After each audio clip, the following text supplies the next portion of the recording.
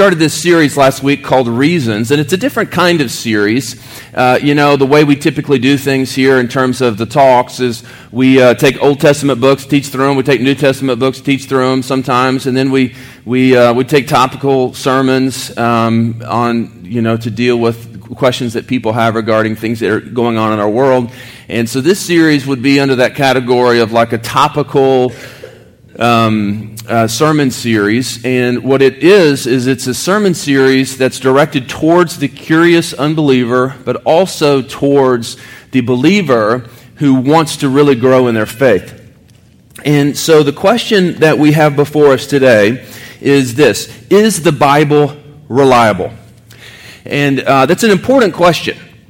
And this is one of those talks where my hope is that you'll walk away from here and respond by more fully embracing the idea that this is God's Word, and not just in your mind think, wow, that is God's Word, that's real neat, but it will actually compel you to open it more often, because we believe that the written Word of God reveals the living Word of God, Jesus. And the more clearly you see Jesus, the more fully you understand who God is and who you are and how you're supposed to live.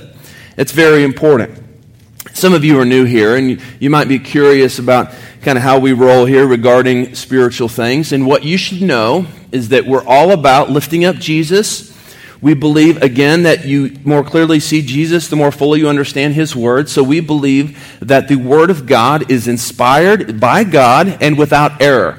And so we try to wrestle with it and think about it, and it's not always easy, right? There are things in there that are like, wow, I don't quite understand that, but we're going to wrestle with it and think about it and ask God through His Spirit to open our hearts and minds to more fully understand it. 2 Peter chapter 3, verses 1, 2 Peter chapter 1, verses 3 and 4 says this: His divine power has granted to us all things that pertain to life and godliness through the knowledge of Him who called us by His own glory and goodness. So we believe that it's important that you understand how to more fully know God. And so what I'm going to do is a little bit more of a lecture style, like I'm not going to lecture at you, but a little bit more like teaching in this talk, then sometimes I do more preaching. I'm not sure there's a difference, but I'm going to give you a lot of information, and I'm going to give it to you very quickly. And here's why. Because we are going to be done about noon. We're going to take a 5-minute break, and then all those of you that are members or mission partners of this church, I hope will stay, because we're going to have a member meeting today, which is going to be very, very fun. No, I'm going long. And that's my whole staff. They're like, please, no. So we are going to be done at 11 o'clock, and it'll be good. So you're going to have to, I'm going to talk fast. You're going to have to listen fast, okay? Raise your hand if you're with me. All right, good. A few questions that we must wrestle with as we think about the claim that the Bible is inspired by God and meant to help us more fully understand who God is and who we are in the world. But before I ask these questions, I just want to remind you of something that I said last week as I began this series, and that is that my intention this morning is in no way to argue with the critic. We can have a reasonable conversation, but I am not into verbal sparring about these kinds of things. But I do think if you're an unbeliever and you're here and you're curious as to why Christians take the Bible so seriously, that this might answer some of your questions. It's more than just, well, you must have grown up in a home where your parents like the Bible, and so you feel like you're obligated to like the Bible too. I mean, in my early years of the Christian faith, that was some of it. But as I've gotten older and I've had to allow my understanding of things like the Bible is inspired and without error, and it's God's Word for us, as I've allowed those things to come up into like real life and criticisms and people who do not agree, I've had to ask some tough questions. Like, how do we know that the Bible is what the Christians claim it to believe? And so that's a very important thing. But so there's a few questions that we'll ask, and I'm going to ask these questions, and then I'm going to very briefly, in a very elementary kind of a way, try to begin to answer them, and then hopefully it'll stir your thinking a bit. First of all, do you know that the translations that we use that actually are then translated into the English version to get the Bible that many of you have, the Old Testament was written in Hebrew, the New Testament was written in Greek, and actually to get at that, there are manuscripts, multiple manuscripts. And so the question that we must think about as we consider our English version of the Bible and ask the question, okay, how do we know this is God's Word, are the translations of Hebrew for the Old Testament and Greek for the New Testament the actual originals? And no, they're not. We do not have the actual original writings of the Old Testament and New Testament. However, we have what's called manuscripts or copies of the originals. So the question is, are those copies of the originals reliable? So that we can actually trust that when we read them and translate them into English, that it is still God's Word. That's the first question. And also, we ask the question, can we infer from the way that the Bible came about that there's something unique about it, and that there's some kind of divine intervention in the writing of it? Now, I do not think actually that by reason alone, I'm going to persuade you to come to a place in your life where you say, okay, God, you totally and completely have my life. I submit to you. You are my God. I worship King Jesus. However, I do think with some reasonable arguments that it might at least open your heart to the possibility that these claims are true. And then as a part of that, the Holy Spirit begins to work on you and begins to stir in you a belief in the claims of Christianity. And then lastly, the question is, well, how are we to read them? And that's actually going to be the shortest part and maybe the most important part of my talk. How are we to read them? And those are three very important questions. So here's the main idea that I'm driving after, that if you're taking notes, you can write this down. It's very simple. For our good, we must live with the high view of the Bible as God's Word to us. That's my claim. For our good, we must live with a high view of the Bible as God's Word to us. And the implication there is, if you have a high view of Scriptures, then you will in fact study it and read it and let it shape how you think about things and all that kind of stuff. So to the curious unbeliever, I've already said, I do not believe actually that by reason alone I can convince you to lay your life down in submitting to Jesus. However, I do think that you ought to consider the possibility that something informs the way you see the world. And chances are it is, at this point in your life, if you're an unbeliever, your own intellect. And so if you could just for a moment consider the possibility that your intellect is limited and that there are things in you that need to change that you cannot change on your own. You do need a divine power working in you to transform things in you that you cannot change on your own. To the believer, your commitment to studying the Bible will grow along with your willingness to submit to every truth inspired by God so that you will more fully experience the peace of life with Jesus Christ. Let me ask you a question, believer. How many times in the last 30 days have you really studied God's Word? How are you taking in the truth of God's Word? I would ask you, and most of you would say, I do believe that this is inspired by God and without error. You would say that. But why is it that there's such a distance between that intellectual belief and the actual practical aspects of studying the Scriptures? Why is that? It's because actually we may not in fact fully believe that this is inspired by God, revealed by God, from God to us for life. And so I'm not trying to beat you up if you haven't been spending time in God's Word. All of us could say we need to spend more time in God's Word. But I'm curious about how seriously you take the study, the learning, the memorization, the understanding of God's Word. Because if it in fact is God's Word to us, then we ought to take it very, very seriously. We as a church take it very seriously. It informs everything we do. If I as the leader did anything that stood outside of this intentionally and was unwilling to repent when it came to my attention that it was different than what God's Word says, then I would be removed from leadership in the church. That's how seriously the Bible is for us. There are things in the Bible that are difficult to understand. There are things in the Bible that are different than what the culture says is acceptable or true. And so we must consider, why would we believe something or claim something when it is, in fact, at some places, very countercultural, and some people will hate you for it? Why? Because we believe it's inspired by God.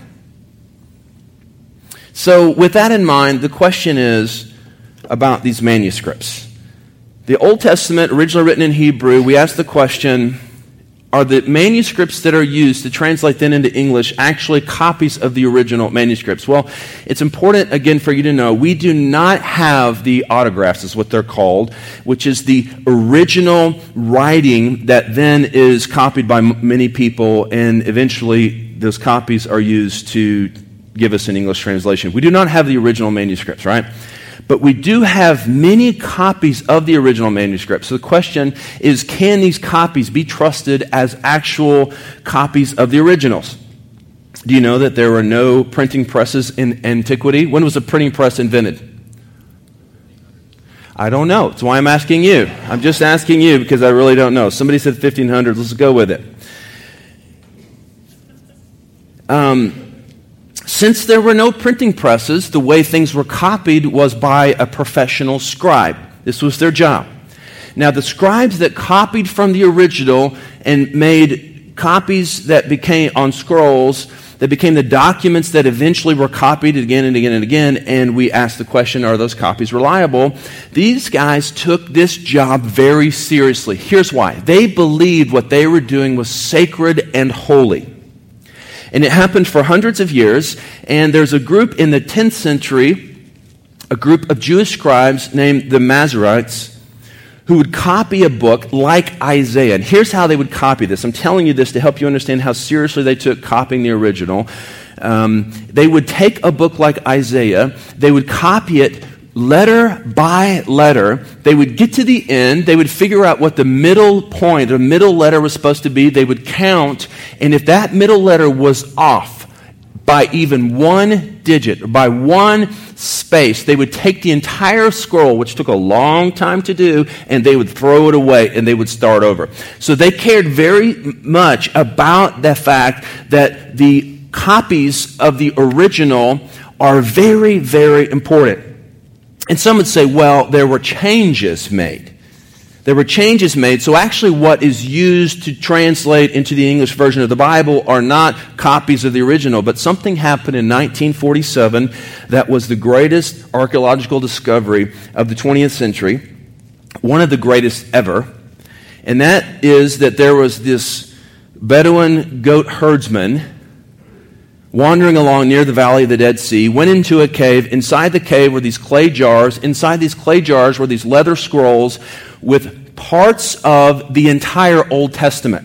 So, and these were dated 100 years before Christ. And they took these Dead Sea Scrolls and they compared them to what had been used by the Jewish scribes for hundreds of years later. And they compared the two, and they realized that the copies were 99.9% accurate to these scrolls that were found in these caves. And it's significant because it really upends the criticism that the Bible has been changed in the first few hundred years of the church, or that the originals have been changed. So very significant. And so we get to the New Testament. So in the New Testament, there are also copies of the originals. It's interesting because in the New Testament, there are 4,000 different ancient Greek manuscripts. These manuscripts are written on papyrus or parchment. And they contain all or portions of the New Testament. And when compared to one another, so there's a copy here of the book of Mark. There's a copy here of parts of the book of Mark written by different copyists. When compared to each other, there is accuracy to, again, 99.9%. And so what we begin to see is that the multiple copies, when compared together, are saying the same thing, and we can put together with reasonability what the original letters said. Not only were there 4,000 different ancient Greek manuscripts, but there were something like 1,000 copies and fragments of the New Testament in Syriac, Coptic, American, Gothic, Ethiopic, as well as 8,000 copies of the Latin Vulgate. So someone might criticize and say, well, that the translations that are used to give us the New Testament today are actually not copies, trustworthy copies of the originals, but logic alone will tell you that as far as ancient documents go and the reliability of the copies, It is the chances of the copies that are used to give us our English translation. We can be certain, nearly certain, 99.9% certain that they were copies of the original. And actually the variation to give us that 0.1%, there's some debate as far as what the difference is, but 0.1% or 1%, they're not talking, the differences do not deal with any like theological issues that would just be maybe a clause or whatever. Are you with me? I know this is good. You're excited. You're already text messaging your friends about how they ought to listen to this podcast. I get it. So one scholar says it this way: to be skeptical of the 27 documents in the New Testament and to say they are unreliable is to allow all of classical antiquity to slip into obscurity, for no documents of the ancient period are as well attested bibliography as these in the New Testament. In other words, people might not question some other writing of antiquity, but they want to question the reliability of the New Testament because they don't like what it says. But what we see is that it is reasonable to believe that the copies or the manuscripts that are used to translate into the English version of the Bible are actual reliable copies of the original. So, with that said, what about it in the Bible makes it unique? What about the Bible makes it unique and special? And before I tell you, can I just say one more time, there are things in you that need to change that you will not be able to change unless the Spirit of God transforms those things. I do a lot of premarital counseling, and it's a conversation that I have with every couple. Every couple sitting before me, and I ask them, do you all love each other? Yes. Do you want to be married until one of you dies? Yes.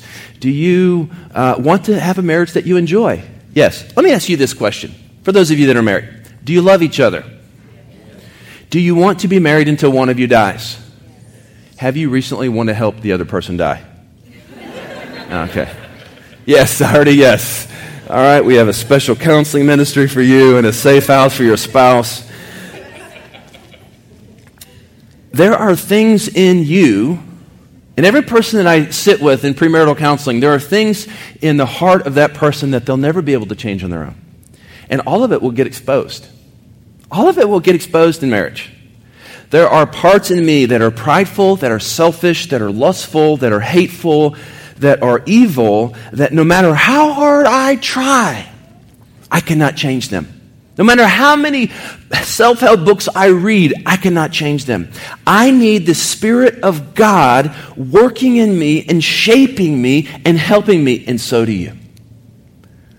So the question is, how do we throw our imperfect hearts up against something harder than it so that it's crushed and reformed and rebuilt so that we can love like God would want us to love, so that we can give like God would want us to give, so that we can serve like God would want us to serve? Let me tell you how. You throw it up against God's Word. And you allow God to crush you and to shape you and to make you into the kind of person that is for your good and for His glory. Can I get an amen up in this place? So can we believe that these words on these pages are inspired by God? I do believe that you can trust that. Let me help you along here a little bit in reasonable thinking. First of all, there is a unity to the Bible that is breathtaking. Everybody say unity. So the Bible was written over a span of 1,500 years.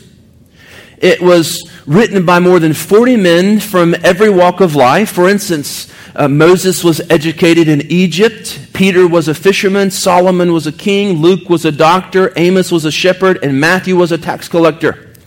It was written in many different places. The Bible was written on 3 different continents: Asia, Africa, and Europe. Moses wrote in the desert of Sinai. Paul wrote in a prison in Rome. Daniel wrote in exile in Babylon. And Ezra wrote in the ruined city of Jerusalem. Fourth, it was written under many different circumstances. David wrote during a time of war. Jeremiah wrote at the sorrowful time of Israel's downfall. Peter wrote while Israel was under Roman domination. And Joshua wrote while invading the land of Canaan. And there are others. And the authors had different purposes for writing. I'm going to get can I get an amen after each one of these? I'm feeling pretty excited right now. I just want y'all to know. The writers had different purposes for writing. Isaiah wrote to warn Israel of God's coming judgment on their sin. Amen. Matthew wrote to prove the Jews that Jesus is the Messiah. Zechariah wrote to encourage a disheartened Israel I screwed that one all up. Zechariah wrote to encourage a disheartened Israel who had returned from Babylonian exile. Amen. Paul wrote addressing problems in different Asian and European churches. Amen. The Astros are going to win the World Series. Amen. So here's the thing. There's incredible unity. Some of you Rangers fans, amen on that one. Just let it be. This is the house of the Lord. Let your heart be changed. All the writers were from vastly different occupations, vastly different backgrounds, different circumstances, yet there is a unified message of creation, the fall, redemption, and humanity, and all of it points to Jesus as King. There is a unity in the Bible. Then there's this little thing in the Bible called prophecy. You see, many religious books claim to be divinely inspired, but only the Bible has evidence of supernatural confirmation. The biblical authors made hundreds of specific prophecies of future events that have come to pass in the manner they were predicted. No book in history can compare to the Bible when it comes to the fulfillment of prophecy. Here are some examples. I'm going to give these quickly. Here they are. Ezekiel chapter 26, which was written about 587 BC, predicted the destruction of Tyre, a city made up of two parts, a mainland port city and an island city half a mile offshore. Ezekiel prophesied that Nebuchadnezzar would destroy the city, many nations would fight against her, the debris of the city would be thrown into the ocean, and the city would never be found again, and fishermen would come there to lay their nets. In 573 BC, Nebuchadnezzar destroyed the mainland city. Many of the refuge of the city sailed to the island city of Tyre remained a powerful city. In 333 BC, however, Alexander the Great laid siege to Tyre. Some of you are loving this, others of you are hating it. Just bear with me. Using the rubble of maintained Tyre, he built a causeway to the island city of Tyre. He then captured and completely destroyed the city. Today, Tyre is a small fishing town where fishing boats came to rest and fishermen spread their nets. The great ancient city of Tyre to this day lies buried in ruins exactly as prophesied. If we were to calculate the odds of this event happening by chance, the figures would be astronomically small. Now, it is not by coincidence that he was able to make this prophecy. There are many others, literally hundreds of prophecies. In Micah chapter 5, verse 2, we begin to read about some messianic prophecies, right? Because this is what we're saying that Jesus is more than a man. He's actually the Messiah promised hundreds of years before his arrival. In Micah chapter 5, verse 2, we read this, "But you, Bethlehem, Ephrathah, though you are small among the clans of Judah, out of you will come for me one who will be ruler over Israel, whose origins are from old, from ancient times."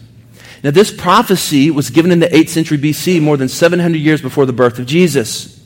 I want you to notice that it refers to the future ruler who will come out of the town of Bethlehem.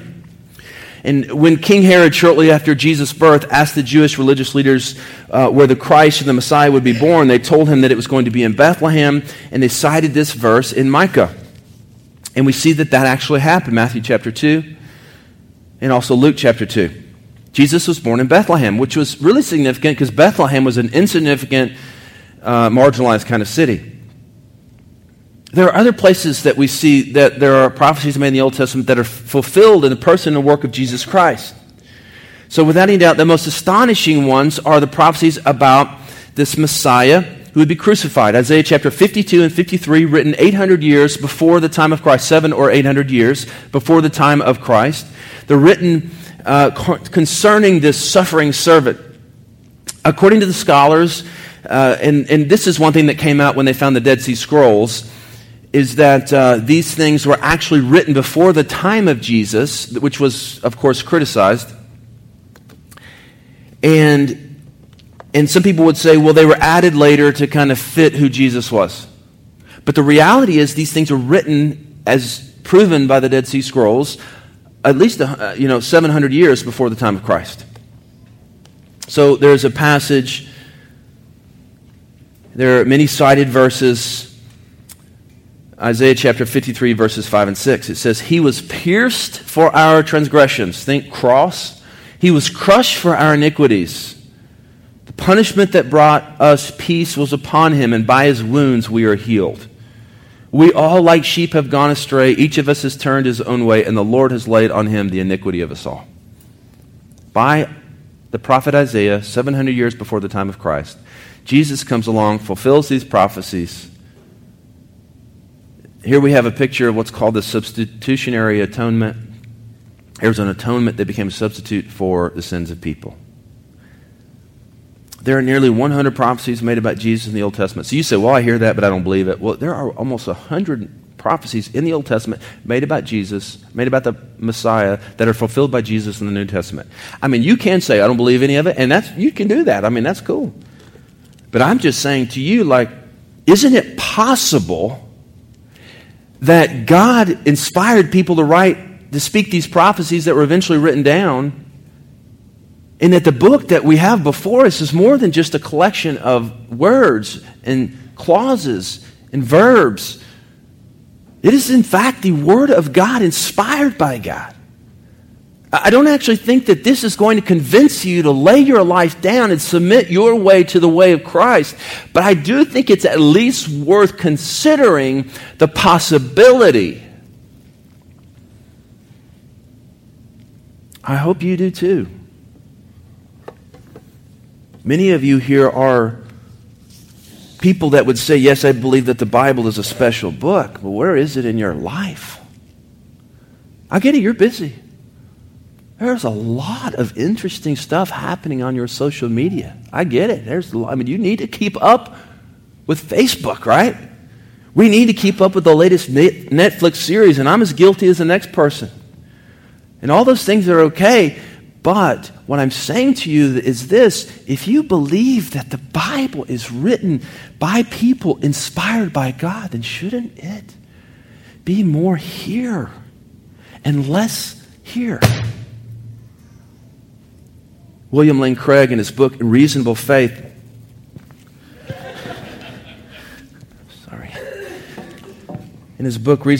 makes an important point. As believers, we know that the Scriptures are inspired and that the gospel message is true by the internal witness of the Holy Spirit. There's just something in us that goes, yes!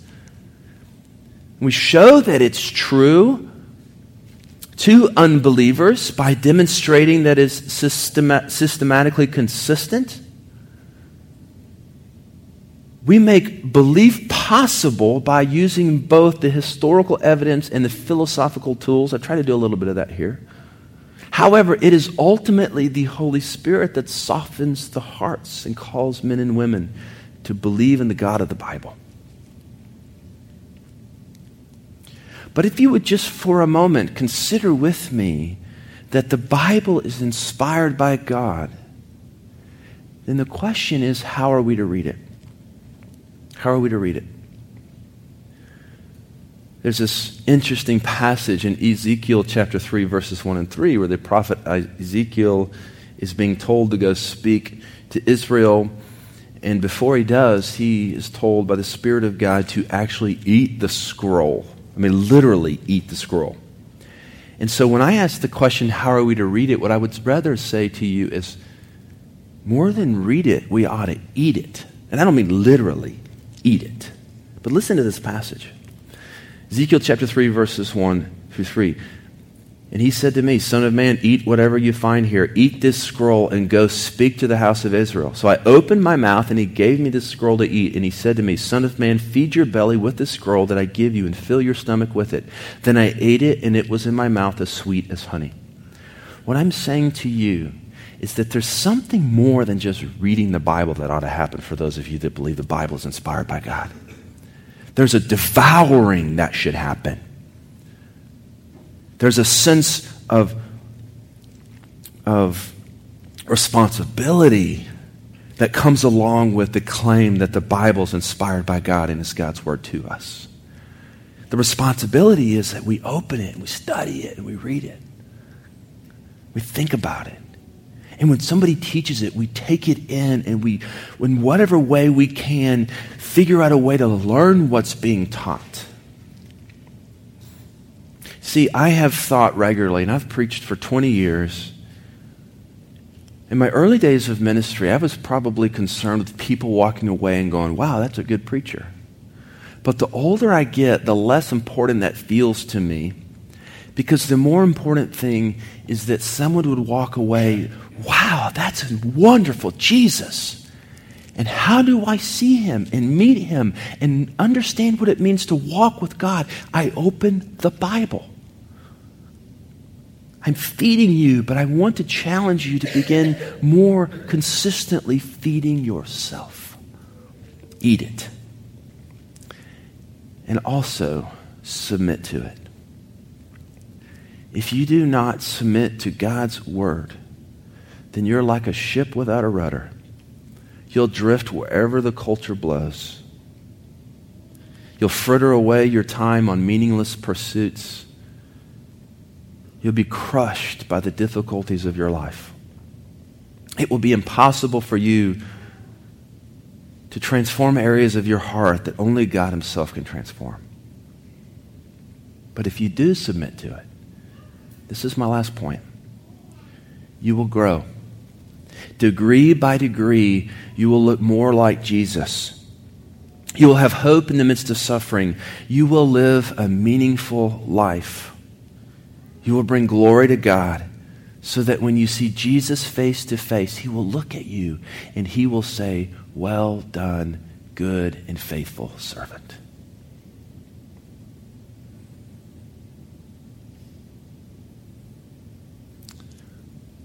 So I think an appropriate response to this is that you would consider right now in this moment how things might change for you in your posture towards God's word during this week. If you're a curious unbeliever, you might say, you know what? I'm going to take a little more seriously the reading of it. Open my heart to the possibility that it actually does reveal something about God and about me that I need to hear. For those of you that are believers who want to grow, then maybe you would say, okay, I'm going to set some time apart this week on my own to read God's word.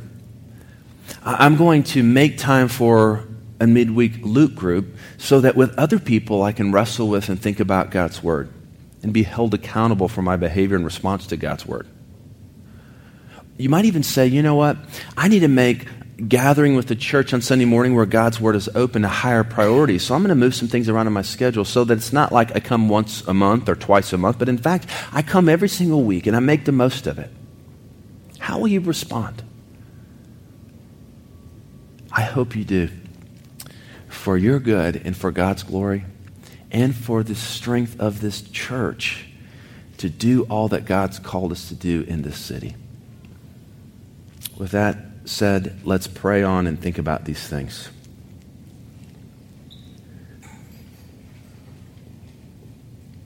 If you would bow your head and just in this quiet moment, talk to the Lord. If you're that curious unbeliever, maybe you would be courageous enough to say to God, God, if you really are real and these things are true, help me to believe.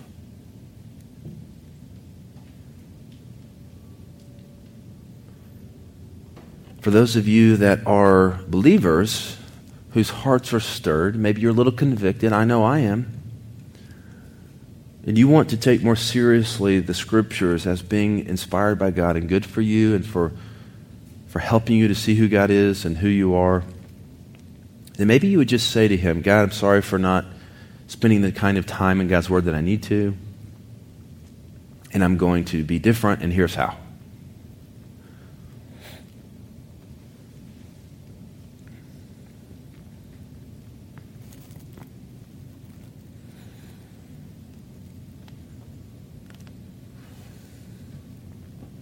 How will you respond?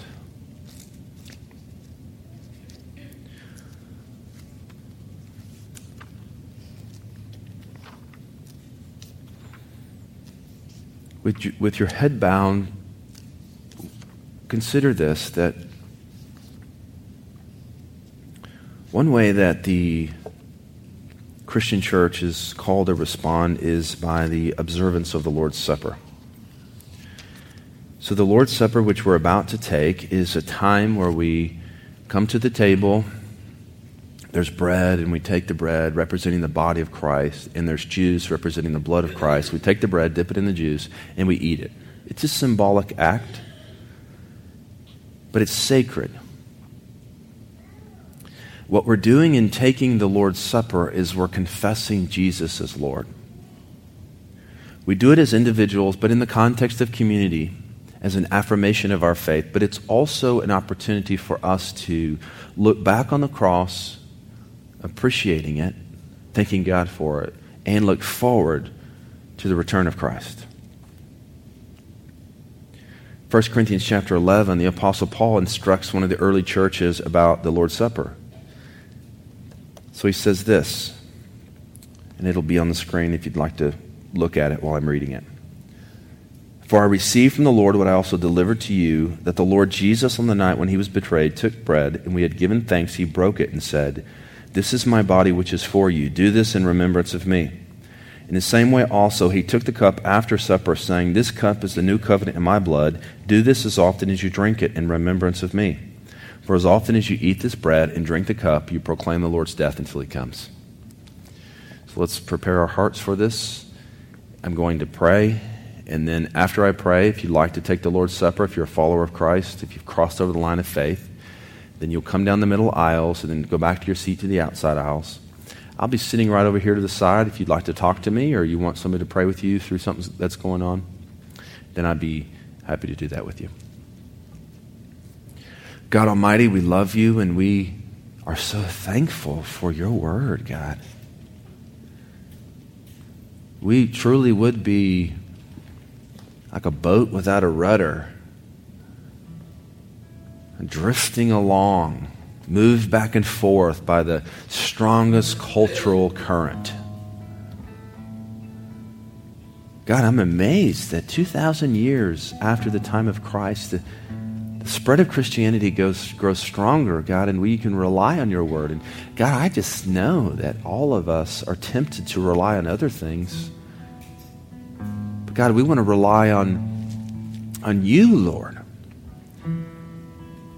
We want to follow Jesus, and we believe that to do that, God, we need to understand and obey your word.